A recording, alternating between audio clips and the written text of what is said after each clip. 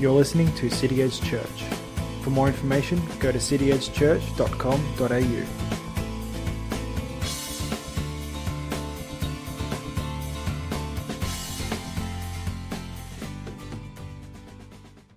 Anyway, as I say, thank you for joining us this morning. Open your Bibles to Genesis chapter 2, if you would. We'll get straight into the scripture this morning. We're looking at foundations in Genesis chapter 2, foundations for the rest of the Bible. Virtually every doctrine, every major doctrine of the Bible finds its foundation in the opening chapters of Genesis. So we'll pick up the text in chapter 2, verse 7. And while we're at it, you might want to put your finger in Ephesians chapter 5. We'll be going to that a bit later on. Genesis 2:7. The Lord God formed the man of the dust from the ground and breathed into his nostrils the breath of life, and the man became a living creature.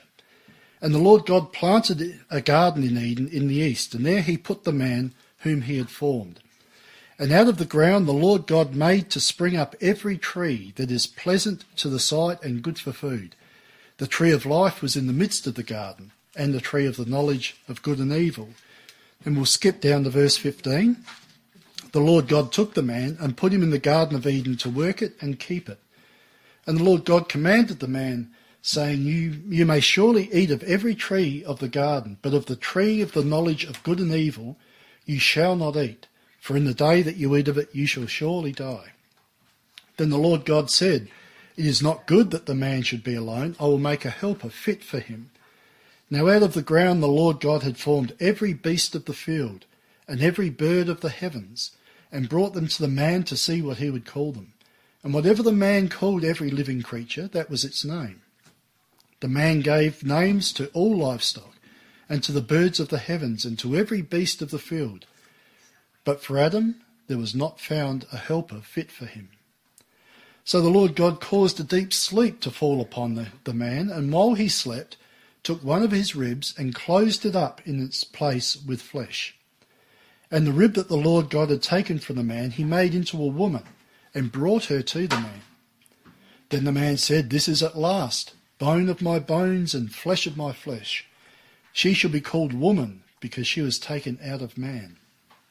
Therefore a man shall leave his father and his mother, and hold fast to his wife, and they shall become one flesh. And the man and his wife were both naked and were not ashamed. The man and his wife were both naked and not ashamed. How things have changed. How many of us are happy to show off our naked bodies to all and sundry? Not many of us, I'll bet. And yet there was a time when to be naked was the most natural thing in the world. Adam and Eve were not ashamed or embarrassed by their naked bodies in front of each other. Of course, I imagine that they were both pretty hot to look at. After all, this is after God had finished creating everything, including Adam and Eve, and straight after, he declared it to be very good. So I doubt they were overweight and wrinkly and droopy in all the wrong places. But still, even the most beautiful amongst us today are not inclined to go out in public naked. There's still some sense of shame about it. Even if we're only wearing shorts or a bikini, we still make sure to cover up our private parts.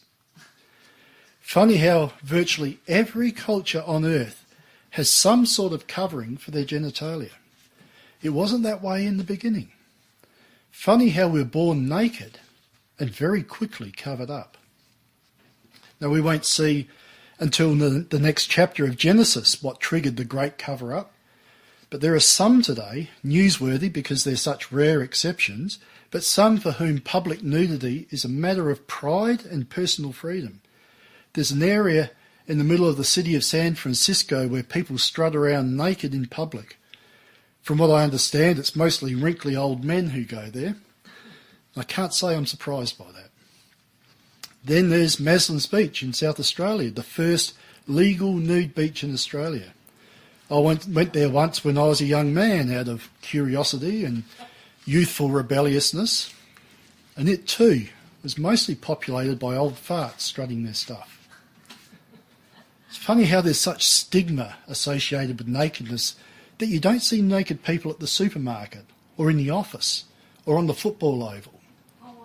Thank God, public nudity is still an oddity. But clothing wasn't part of the original creation.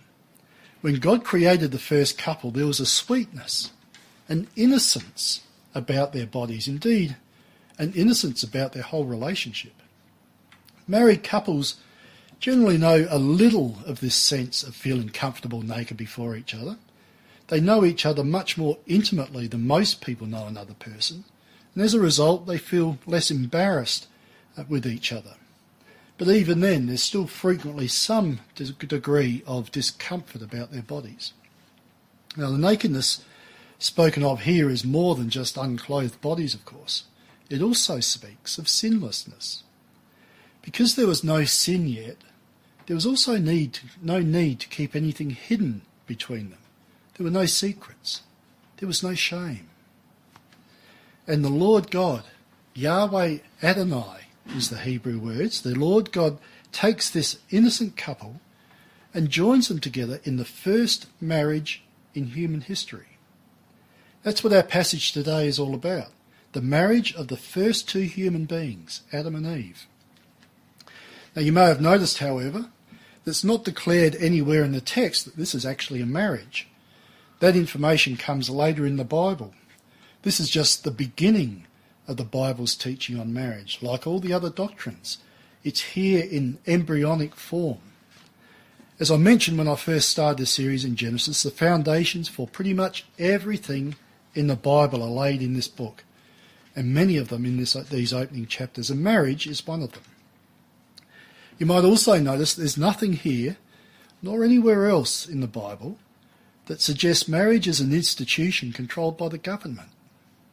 Biblically, there's actually no place for governments to define what marriage is, nor to decide who may or may not marry. That's God's prerogative. That's God's choice based on his original design. Now, consistently throughout Scripture, marriage is defined as one man and one woman, joined together by God to become one flesh. Not one man and many women. Not two men or two women. Not even one man followed by a succession of women. Now there's a few things about marriage that are implied in this passage that are spelled out more clearly later on in Scripture. But before I go on to what is implied here, let me just show you why this is called the first marriage. You'll recall that Adam declared when he first laid eyes on Eve, "Therefore a man shall leave his father and his mother and hold fast to his wife, and they shall become one flesh." Now, where else in Scripture have we heard that? Have we heard that phrase, one flesh? Primarily we've heard it from the lips of Jesus himself, the one who should know because he created Adam and Eve. When the Pharisees were trying to trip up Jesus, they asked him about marriage and divorce. And they said, "Is it lawful to divorce one's wife for any cause?" This is Matthew 19. Jesus replied, "Have you not read that he who created them from the beginning made them male and female, and said, therefore, a man shall leave his father and his mother and hold fast to his wife, and the two shall become one flesh." That's a direct quotation from our text in Genesis chapter 2. They're no longer two, but one flesh. What therefore God has joined together, Jesus says, let not man separate. Clearly Jesus believed that this was the first marriage back there in Genesis chapter 2. And it set the pattern for every true marriage since. Now there's something profound that happens when a man and a woman are brought together as husband and wife. There's a joining together in some sense, some way that's not able to be measured. But let's be real, it is a genuine joining together nonetheless. So we'll push on, we'll come back to the implications of this later on. We know that God was intimately involved in the creation of the first two human beings. The animals he spoke into being, but he formed Adam out of the dust of the earth. He didn't just speak him into being, he formed him, he shaped him. And he fashioned Eve by an act of divine surgery, taking one of Adam's ribs and shaping it into a woman. Thus, as Adam said, after surveying all the animal kingdom to learn that there was no suitable companion for him amongst the animals, that this is at last bone of my bones and flesh of my flesh, and they shall become one flesh. Don't get the idea that Eve was an afterthought because she was created after Adam, and after Adam had checked out all the other animals to see that there was no fit companion for him amongst them. She was not plan B. She was not created as a lower creature or a second-class citizen. God had already and previously declared that he was going to create a suitable companion for Adam. Now, you'd be inclined to think that a sinless man in a perfect environment and in unbroken fellowship with God would need nothing more. But God himself has said that it's not good for man to be alone. Because God, our Creator, should know what's best for us. And that's worth keeping in mind as you read the rest of the Bible. Anyway, I think God deliberately paraded all the animals past Adam firstly so that Adam would see that no animal was right for him. And maybe also that Adam would get the point that the natural order is male and female together. Not a single one of the multitude of animals was suited to Adam. So God's preparing Adam for the gift of Eve by making him aware of his difference to the animals, his otherness to the animals, making him aware of his lack of companionship among the animals, and therefore aware of his loneliness. Now, it's obvious that humans and animals are different orders of beings. It should be obvious to anyone with eyes to see that man and woman are designed to go together. They are equal, and yet they are different. And at the same time, they are complementary. Man and woman are the same in so many ways, and yet so very different as well. Man and woman have virtually the same anatomical structure, but what differences there are in anatomy are clearly designed for different purposes and clearly designed to fit together to make something that is greater than the sum of the parts. All of humanity, born since our first parents Adam and Eve, carry these same qualities of equal, different and complementary. And because we know that God is perfect in all he does, we know that we are created this way for a reason. God doesn't make mistakes. God isn't subject to accidents. I know I'll get in trouble from some parts of society for saying this, but it also seems blindingly obvious to me that if God meant man to partner with man, he would have created two men in the beginning. If he meant us to be polygamous, he could have created Adam and three Eves. He could have created any combination he wanted to, but he didn't. He created man and woman. And he created them not to be identical, not to be carbon copies of each other, but to complement each other. Hence we have many, many areas of overlap, but also many areas that belong essentially to either the male or the female exclusively. And we as Christians should make no apology for that. After all, if we truly believe that God knows what he's doing, then we should be prepared to accept and stand by his design and face the consequences of opposition if that's what it comes to. And right from the very beginning, it was not good for man to be alone, to be isolated. I touched on this the other week when I mentioned the problems, mental and physical and social, that come from isolation. And because of this, God created the perfect companion for man, a woman.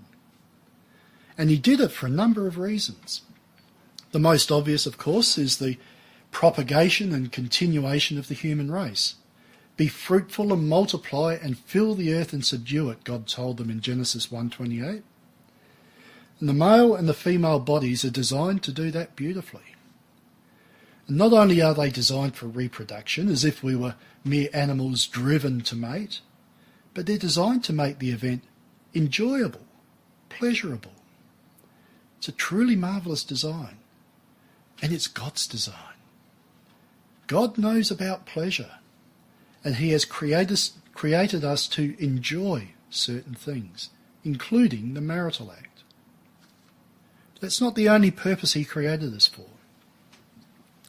What are some of the things that this passage teaches us about marriage and about the relationship between man and woman? It's important, firstly, that we understand God's original design because the institution of marriage has been under attack for several decades now. And the roles and the relationships between sexes are becoming increasingly blurred and are in some cases done away with entirely. Let me warn you though, if you choose to stand by what Scripture reveals about this, be prepared to set your face against the storm that will come against you from society. Don't be naive and imagine that you can hold to this belief and society will pat you on the back for your convictions. Far from it. If you're lucky, all will happen is you'll be accused of being on the wrong side of history.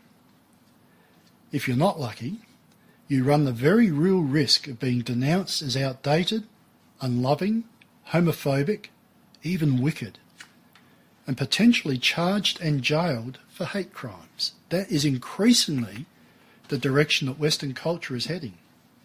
If you're not prepared for that, you may as well just roll over now.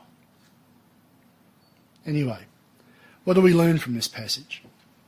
Firstly, marriage is, as I said, only between a man and a woman. God created only one Eve for Adam, not several Eves, nor another Adam. That tells us something about God's intention in marriage. For as I said, he could have created any combination he wanted to, but he didn't. And he didn't for a very good reason, which we'll get to later. Marriage is intended to be monogamous. A marriage is between two equals. Adam said, "This is bone of my bones and flesh of my flesh." Eve was in no way inferior to Adam. She was of the same flesh as him. There's not a superior and inferior partner in a relationship. She is part of him. She's not a lower creation. Matthew Henry wrote beautifully, "The woman was made out of a rib out of the side of Adam. She was not made out of his head to rule over him, nor out of his feet to be trampled upon by him, but out of his side to be equal with him, under his arm to be protected, and near his heart to be loved." She was created to be both equal to him and a companion for him. In fact, the classic passage about marriage in Ephesians 5 tells us that husbands should love their wives as their own bodies, nourishing and cherishing her. Thirdly, again, there's no suggestion of inferiority in this passage. For God made Eve as a helper fit for him, suitable for him, comparable to him, as some translations put it. The Hebrew word used here for helper has no suggestion of inequality. In fact, it's often used in Scripture to speak of God's help for those in distress. The idea is that she completes him, that she is the missing part. The husband needs and depends on his wife. Fourthly, this union between man and woman is meant to be permanent. As Jesus said, "What God has joined together, let not man separate." A man is united to his wife and they become one flesh. How can you separate out the parts out once they're joined together as one? How do you pour the water from two different rivers into the one glass and then separate them out? You can't. As one commentator puts it, this is the language of covenant commitment.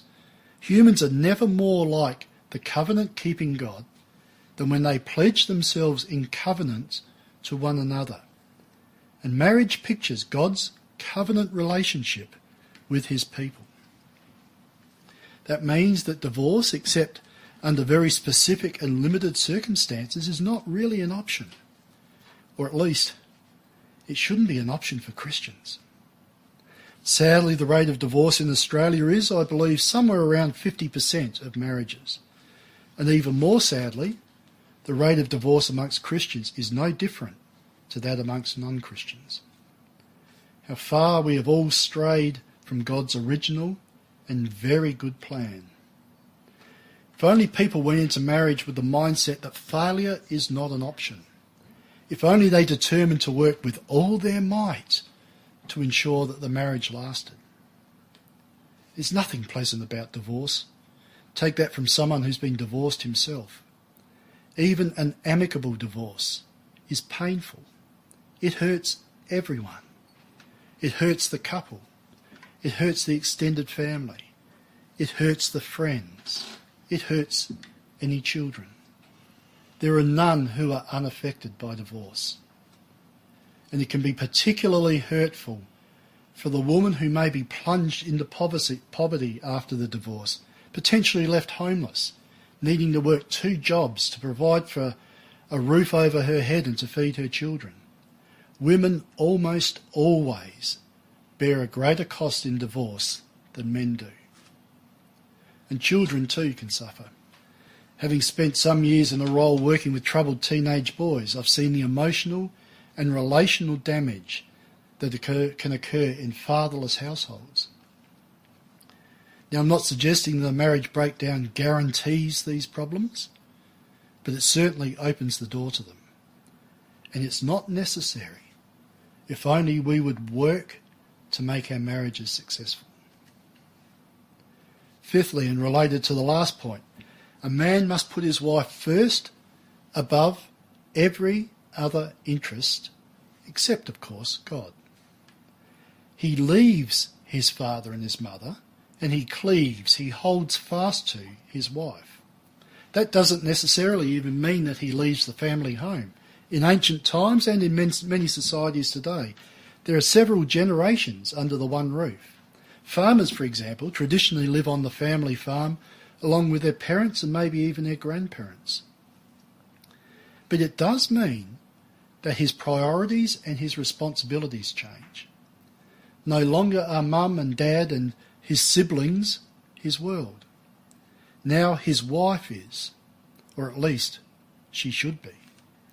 As any woman would tell you, a mummy's boy is not a very appealing catch. This language of holding fast to his wife is the language of covenant. Elsewhere in the Old Testament, when Israel forsakes the Lord, it says that Israel leaves him. And when Israel is obedient to the covenant, it talks about holding fast to the Lord. That's the picture here in this language. The man is to hold fast to his wife in a covenant relationship. Hold fast to her and not let go. Mel made an interesting observation about this passage many years ago. She pointed out that the text reads, "A man shall leave his father and his mother and hold fast to his wife, not that a woman should leave her father and mother." This may explain why it is that women tend to remain closer to their parents after marriage than men do. I wouldn't make a doctrine out of it, but the man is the one commanded to stop being the mummy's boy. So gents, don't get annoyed at your wife as she seems particularly close to her mother. It's built into her. Sixthly, that's hard to pronounce. The man has, as much as many people nowadays would deny it, some form of authority over the woman. This is controversial. But Paul makes the point when he's writing about proper behaviour in the church that man was not made from woman, but woman from man. Neither was man created for woman, but woman for man. It's a difficult passage to properly understand in 1 Corinthians 11, 8 and 9. And it's a controversial passage because it says something that's not popular in our modern egalitarian society. It's easy to take offence at what Paul says there if we read it in isolation. And there's no doubting that this has been abused many, many times in history and in the church. But if we ignore what Paul also says in Ephesians 5 about a husband laying down his wife, we have no balance. I won't spend any more time on that, but this concept of authority within a marriage is important in the big picture of what earthly marriage represents. So, enough of that. What is the big picture? All of humanity born since Adam and Eve carry these same qualities of equal, different and complementary. And because we know that God is perfect in all he does, we know we are created this way for a reason. And we know that God doesn't make mistakes and that God isn't subject to accidents and God doesn't need backup plans. When he designs something, you can be sure he's designed it that way because it's the best way. And he has some purpose in designing it that way. And that's true of his creation of male and female, Adam and Eve, and his design for marriage too. As I hinted at earlier, the original marriage was a picture of something more, something greater. And for that, we need to go to Ephesians chapter 5. So if you'd open your Bibles up to that, Ephesians 5, and we'll start in verse 22, where it says, "Wives, submit to your own husbands as to the Lord. For the husband is the head of the wife, even as Christ is the head of the church, his body, and is himself its Saviour. Now as the church submits to Christ, so also wives should submit in everything to their husbands. And husbands, love your wives, as Christ loved the church and gave himself up for her, that he might sanctify her, having cleansed her by the washing of the water of the word, so that he might present the church to himself in splendour, without spot or wrinkle or any such thing, that she might be holy and without blemish. In the same way, husbands should love their wives as their own bodies. He who loves his wife loves himself. For no one ever hated his own flesh, but nourishes and cherishes it, just as Christ does the church, because we are members of his body. Therefore, a man shall leave his father and mother and hold fast to his wife, and the two shall become one flesh. This mystery is profound, and I am saying that it refers to Christ and the church. However, let each one of you love his wife as himself, and let the wife see that she respects her husband." Human marriage, as important as it is in its own right, represents something much more than just itself. It represents the marriage of Christ and his bride, the church. The whole Bible builds towards this. Every marriage between two of God's people in the Bible is another piece in the jigsaw puzzle that is this beautiful picture of Christ and his church. Some pieces of the puzzle picture it more clearly than others, but they all contribute in some way. The marriage of Isaac and Rebekah in Genesis chapter 24 is a beautiful example. I won't go into that right now, but I suggest you read it for yourself. It sheds much light on the ultimate marriage of Christ and the church. So the purpose of anyone becoming a Christian today and throughout all history is not only that we would be saved from eternal destruction, it's also to prepare a bride for Christ. That's what Paul is saying in this passage in Ephesians 5. Therefore a man shall leave his father and mother and hold fast to his wife, and the two shall become one flesh. This mystery is profound, he says. And I'm saying it refers to Christ and the church. That's what the very first marriage was pointing to. A time when the church, all believers in every age and in every place, will be prepared and united as a bride to her groom, Jesus Christ. That's why it matters that marriage is specifically between a man and a woman. It's nothing to do with homophobia or patriarchy or any other accusation that's levelled at Christians who hold to the traditional understanding of marriage, it's not even because God said so, although that should be sufficient in itself. Rather, it's theological. It's because anything else, gay marriage, polygamy, shacking up, ruins the picture of Christ and his bride. It tells a false story. It's also why there's some sort of leadership and authority structure in the relationship between husband and wife. Because the picture of the wife submitting to her husband is really the bigger picture of the church submitting to Christ. That's what Paul told us in verses 22 and 23 of Ephesians 5. Unless you think the woman in the relationship is a victim of patriarchal oppression and aggression, husbands are to love their wives as Christ loved the church and gave himself up for her. There's a sacrificial aspect on the man's side of marriage that is meant to reflect the sacrifice that Christ made for the church. The husband is to work gently but tirelessly for the purity of his bride. Hebrews 13:4 says, "Let marriage be held in honour by all, and let the marriage bed be undefiled, for God will judge the sexually immoral and adulterous." So Christ works tirelessly to perfect his bride, sanctifying her, washing her with the water of the word, so that she might be holy and without blemish, that she might be undefiled. It's a picture of gentleness, but it's also a picture of relentlessness. And then there's the covenant relationship in human marriage that reflects the unbreakable covenant, the unbreakable heavenly covenant between Christ and his bride, nourishing and cherishing the relationship as Christ does the church. Even the ancient practice, the biblical practice, of a bride being selected for the son by his parents reflects this heavenly relationship. We're all Christians. The bride are chosen by God. Jesus says just this in John 15:16. "You did not choose me, but I chose you." Jesus chooses his bride.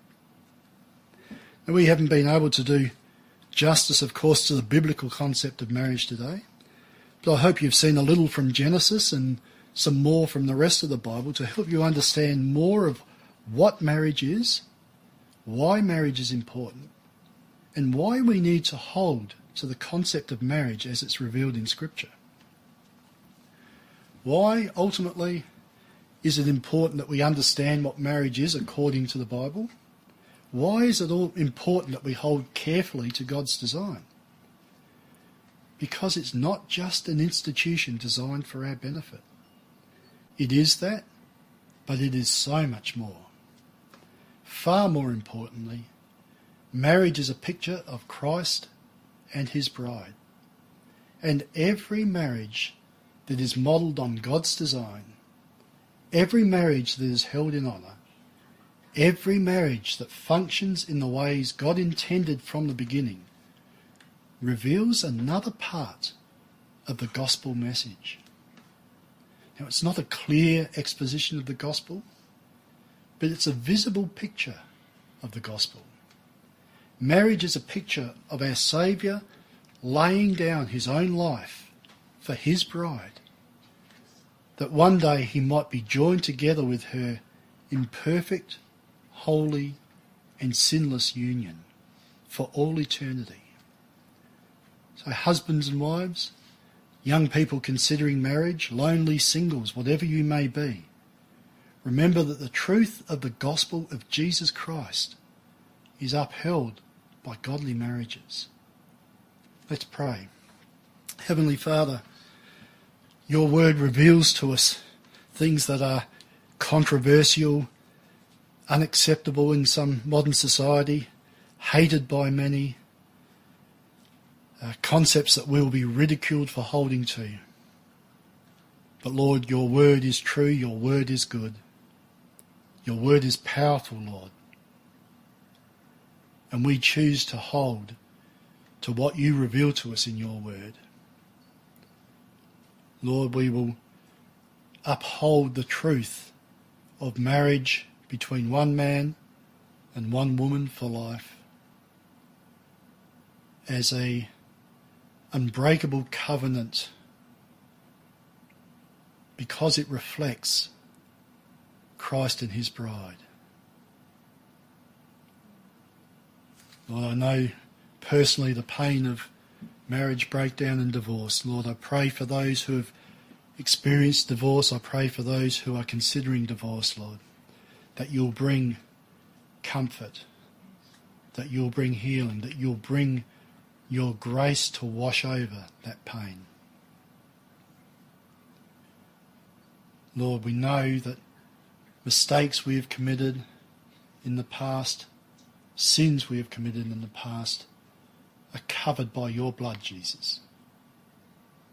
And Lord, we receive your healing and your forgiveness with gratitude, with humility.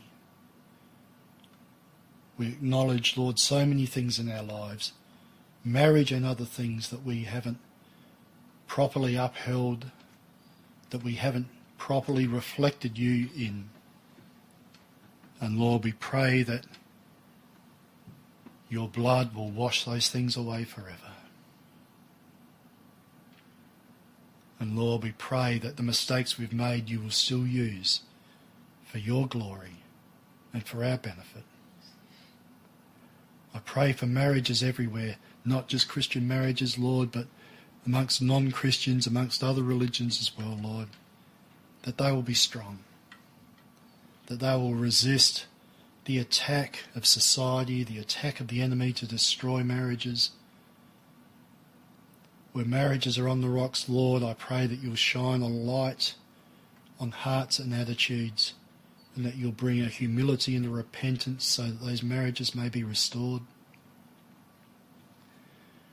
Pray, Lord, for those who are lonely, that you'll bring companionship to them, whether that be in the form of a husband or wife, or just in the form of a good close friend that can help to fill that empty hole of loneliness. I pray for young people, older people even, who are considering marriage, that you'll write the truth of the gospel of Jesus Christ in marriage between Christ and his bride on their hearts, and give them, Lord, a conviction that nothing shall shake and nothing shall break their marriage.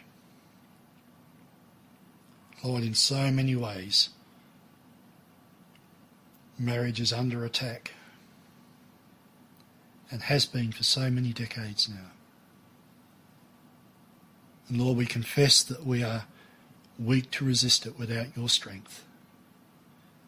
We are weak to stand in the face of that onslaught without your empowering Holy Spirit. So, Lord, I pray your Holy Spirit will strengthen each one of us, will put steel in our spines, Lord, to stand against all opposition and every attempt to destroy the institution of marriage in our society. Lord, may we reflect you in ways that are godly and true in all that we do.